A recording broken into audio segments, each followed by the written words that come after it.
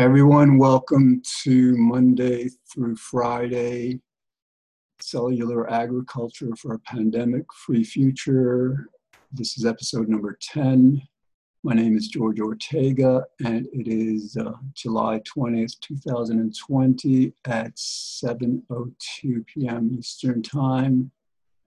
I just began reading a book that was obviously published very recently. It's called COVID-19, the Pandemic That Never Should Have Happened and How to Stop the Next One.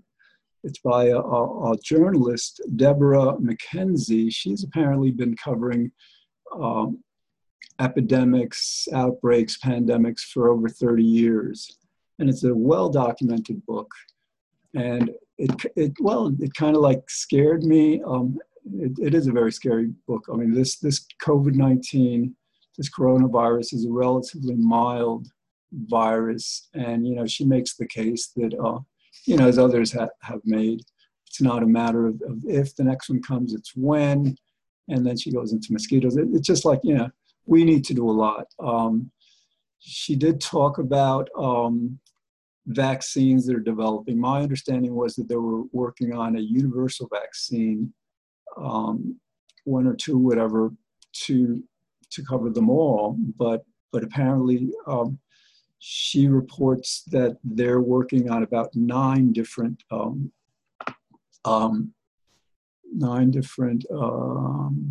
Sorry, looking at my timer is like, yeah, it should work. 9 different kinds of viruses, disease vectors, just diseases that are zoonotic, that come from animals, that represent major threats. She talks about SARS and MERS, and the one that she says is the most threatening. I think it's Nika virus. I'm not sure. I got all the, but the point is, I got afraid for the future, for what we're going to do, and the thought came to me. What do you do? Like, for example, Trump. I mean, he is indirectly killing a lot of people. How many people would be alive that are dead now because he refuses to take this virus seriously? He refuses to take this pandemic seriously. He continues to refuse to, for example, use his War Powers Act to compel companies to manufacture masks and testing kits, antibody research. He refuses to do what needs to be done to properly contain this virus, to properly protect people's lives. And he's killing people. Every day he kills more and more people. Again, it's indirect, but, so then the question becomes, what do we do about this? Obviously, it's against the law to either try to kill him or to try to get others to kill him. So, we can't do that. So then I'm thinking, I'm very religious. I happen to be Jewish, and within Judaism and Christianity, in the Bible, there is what is known as an imprecatory prayer, imprecatory psalms. And these are prayers to God for either the punishment or the destruction of one's enemies. And it seems like a righteous prayer. In other words, like, let's say you're a general, you're leading an army defending your country. And you have to kill a lot of the enemy to protect your country. You order people to kill people. This is like, this is a matter of like saving. I mean, the idea behind this is like you kill some people to save more. So this notion of needing to kill people, wanting people to die. How many people didn't want, like, for example, Osama bin Laden to die? I mean, this is like, how many people didn't want, British didn't want George Washington to die back then in the, Revolutionary War. This is how our conflicts happen a lot. So I think we need to consider this. Those of us who are religious, those of us who believe in goodness, who love people, who love goodness, love God. If there's that saying, God helps those who help themselves. But in this kind of situation, we've been trying to help ourselves. We've been trying to get the Republican Party to distance themselves from Trump, to oppose him, and they won't. So we have no choice in this but to appeal to God. I mean, God willing, he'll be out in November, or well, January, I guess. With the elections in November, but we need to consider this. We need to consider, how many more thousands of people need to die needlessly, I think, because, what we understand now is the distancing works, the testing works, the masks work. And it's just, it's beyond unconscionable that our doctors and nurses, our healthcare providers who risk their lives every day have to use, for example, garments that are ordinarily one-use garments, but they have to use them over and over because that's all they have. So I just want to read, because this, I just want to demonstrate to you that this idea is not foreign to either Judaism or Christianity. I'm not sure about Islam or Buddhism or Hinduism, but I know within the Judeo-Christian tradition, it's something that that has, God, I just started reading Deuteronomy. It's like the first, the Parsha of the week. We just started Deuteronomy this week, and it starts off by God commanding the Jewish people to go into this town and kill every man, woman, and child. So, we can't really judge God for, what he does, but, So anyways, I just want to read, for example, one of these imprecatory prayers, Psalms. It's Psalm number 35, and it starts out, "Contend, O Lord, with those who contend with me. Fight against those who fight against me. Take hold of buckler and shield and rise up for my help. Draw also the spear and the battle axe to meet those who pursue me." All right, so basically, that's saying to kill my enemies.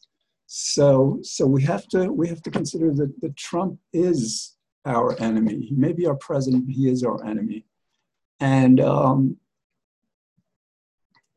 rather than, because I'm guessing, if he were to die tomorrow, let's say he had a heart attack, or let's say he got the coronavirus and he died, in a few days. I'm guessing that Pence would begin doing, much of what Trump has refused to do. I'm guessing that Pence, who I imagine has much more of a conscience than Trump, would heed the public call to do what's necessary. So, all right. So I had to start off with this because sometimes,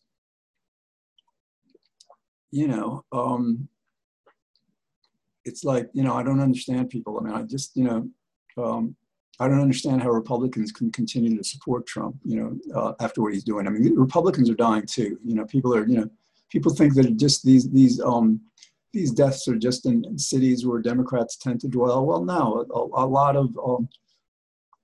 of, for example, Republicans are small business owners, and they're in constant contact if they want to stay in business with customers. I'm sure a lot of them are dying. So this isn't just, and that's the thing, I seriously believe Trump, in his demented, distorted vision, sees this politically. He's probably saying to himself, "Oh yeah, this is great. We're killing off a lot of Democrats." And this moron, he was a Democrat before he became president. The guy he's just like, he's completely immoral. He doesn't understand morality.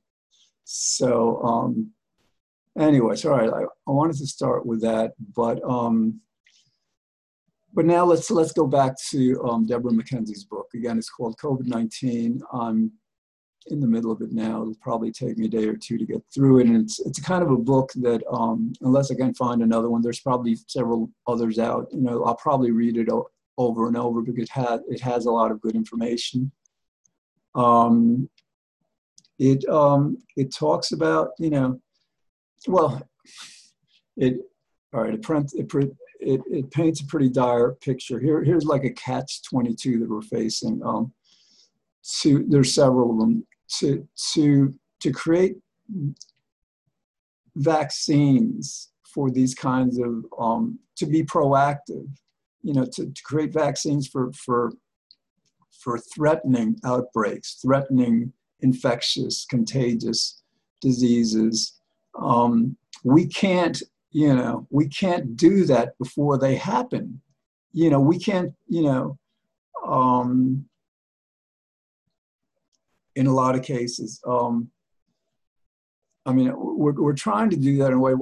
The idea is like, you know, to test whether a vaccine works, there have to be people who are infected by it or in danger of being infected by it. You know, so actually that's reminding me, I'm reading that, you know, again, they're working on a universal vaccine and they're working on vaccines for the 9 major threats, and including one that they call disease X, which is one that, you know, they don't know what it is, whatever, you know, it's kind of like a catch-all for these unknowns that they know are out there. It's just a matter of time.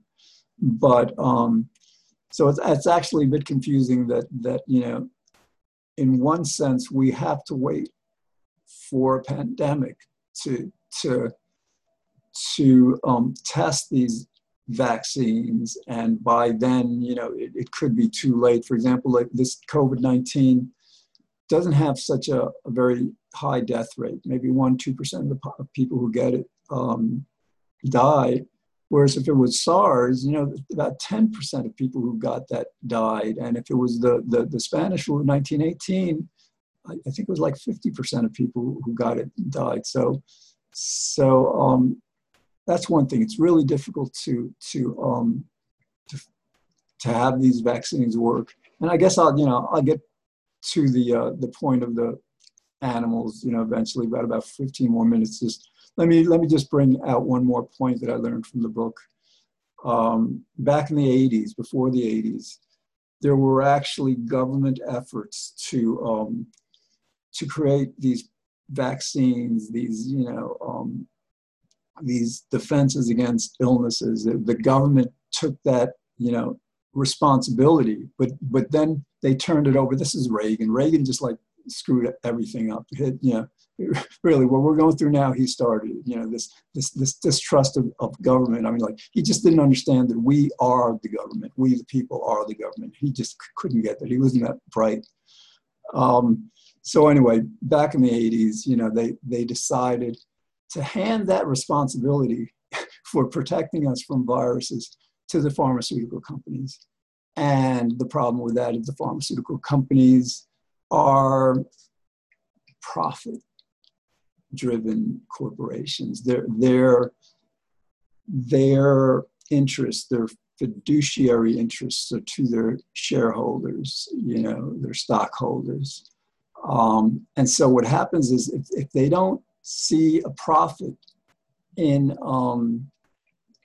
researching for a vaccine, they're not going to do it, you know, and that's the problem. Whereas, like, you know, if these kinds of vaccinations, this kind of protection was government funded, it would happen. All right. There was another point about that, but it escapes my mind right now. All right. So yeah, what I'm learning is, and you want to know something. I think this woman, you know, she's been covering this for 35 years. She understands the risk of animal farms in the sense that animal farms create a perfect environment for contact between a human and an animal. And that's how these are zoonotic. They are transferred from animals to humans. And so we'll see if you know, if later she recommends this. But, you know, what the picture she's painting is that, you know, they're going to get worse and worse. You know, this COVID, you know, it's a SARS virus. It was just like the SARS that I think emerged in 2002. And it's almost as if like, and it's not the same SARS, it's the same family. It's almost as if like, well, that SARS was extremely dangerous, but it wasn't all that contagious. It wasn't, you know, whereas this one isn't as dangerous, but it's far more contagious. It's almost as these viruses kind of like figure out, you know, how best to kill us. You know, this is what we're contending with. And so like, yeah, the picture she paints is that, especially because our world is so politicized, because these governments, you know, would rather, you know, defend their interests rather than do what's right for, you know, the governments. I guess the politicians defend their interests. They're not even defending the interests of the countries in many cases. You know, that, you know, we don't have the mechanisms, I don't think, nor will we, to really be safe from these pandemics unless, and you know, unless we go vegan or you know, the equivalent, transition from farming animals for our meat, fish, dairy, eggs, to this cellular agriculture, clean meat, lab-grown meat, whatever you want to call it. You know, this way of just like, they take a biopsy, cells about like the size of a grain of rice. You know, it's virtually harmless to the animal. And like, and one of these samples, one of these biopsies can grow theoretically millions of pounds of beef or pork or poultry or whatever. So, you know, that's how humane, cruelty-free this process is. And again, because this meat is has to be sterile, it's grown, you know, it's grown outside of the animal in sterile environments. So there's no chance. There's absolutely no chance of these diseases developing. You know, so let's continue to talk about that, because you know, it's like, you know, I'm talking about this because to me it's so clear. To me, because I also come to this from a religious perspective. You know, I don't deny, I don't, you know, shift my eyes from this truth that God rewards us or punishes us according to what we do, both individually and collectively. And you know, you just have to, you know, delve into your personal history, the personal history of your friends, your family, your you know, somebody, for example, isn't responsible about what they eat. They'll eat a lot, or they'll eat a lot of meat, or they'll eat whatever they want, regardless of consequences. And then they become diabetic, or develop hypertension, or develop, you know, cancer, because they have been, you know, punished. They've been punished by God for being careless with their life, for not respecting their life. So that's just one of countless examples that happen every day. And conversely, you know, last episode, yesterday, I talked about how amazing this world is. And it really is. I mean, like, you know, the two books, Norberg, with Progress, and the Mandis, I gotta get, you know, I don't, you know, I don't take it seriously enough to get names right. I should. But anyway, these two books, Abundance and Progress, they demonstrate that we have been good in so many ways. You know, we've built a world where, like, you know, we are so much healthier. We live longer. Our children live longer.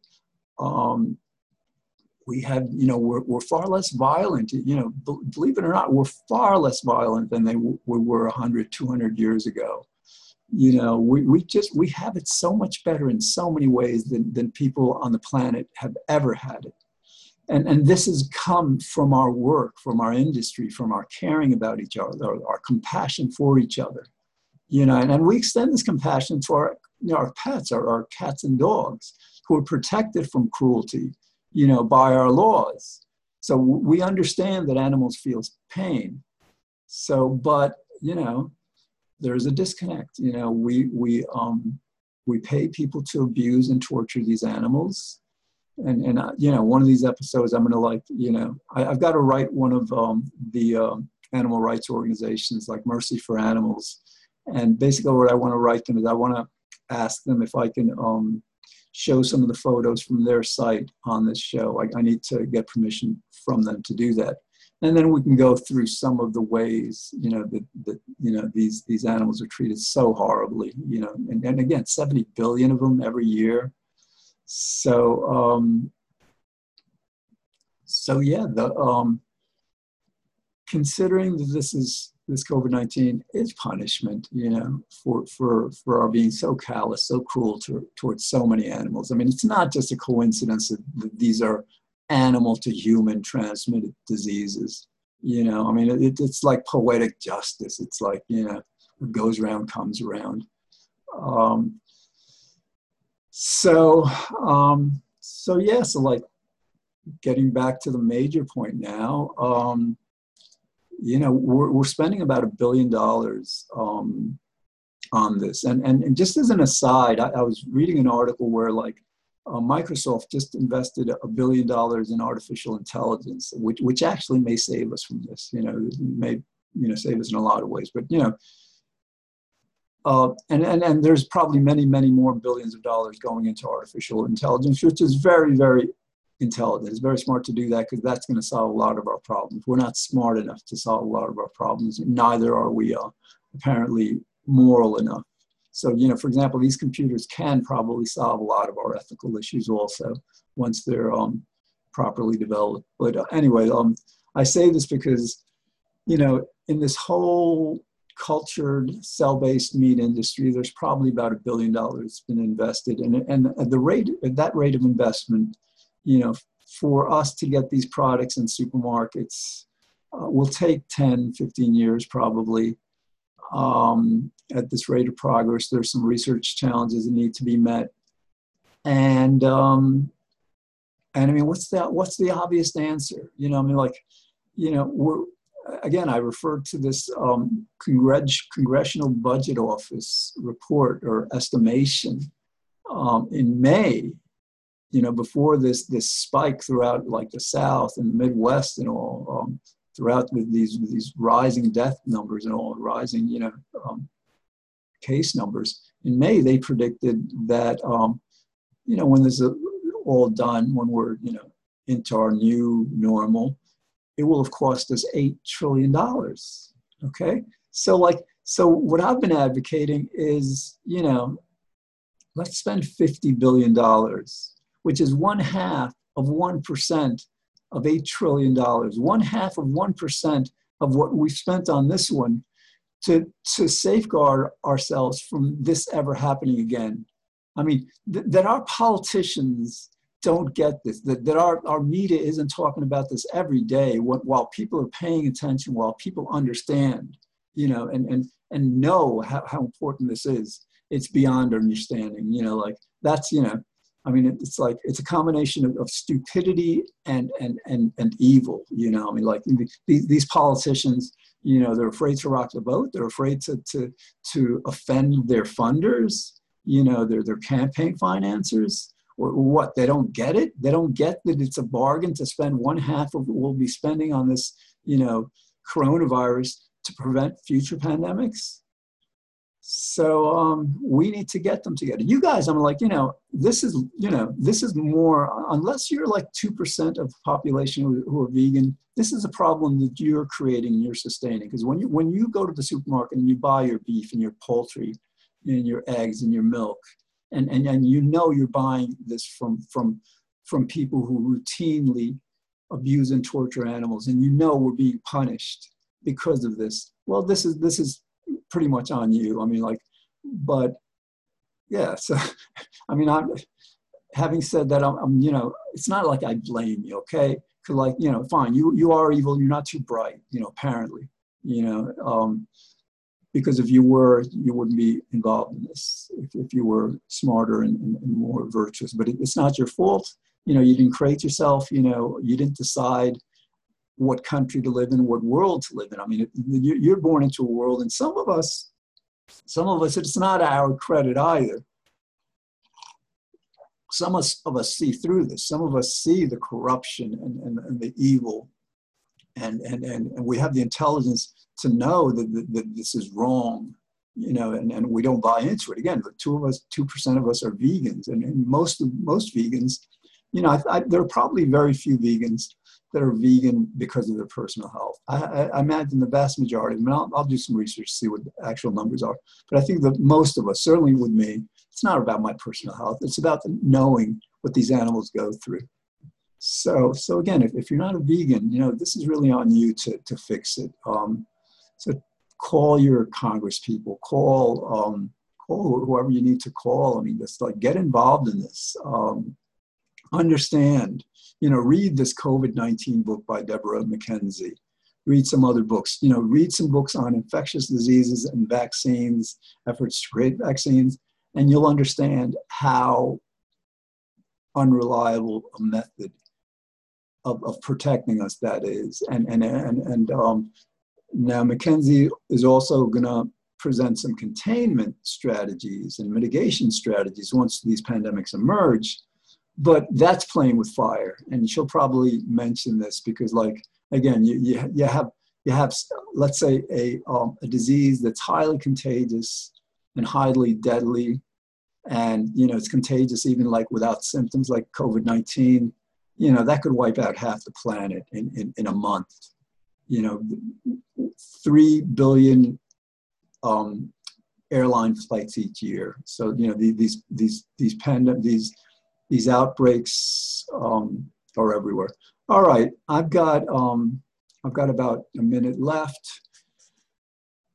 Think about this. You know, I mean, yes, we need to develop the vaccines. We need to develop more accurate testing, more accurate antibody testing. We need our mechanisms of distancing and you know, and tracing, all these, you know, things we're developing.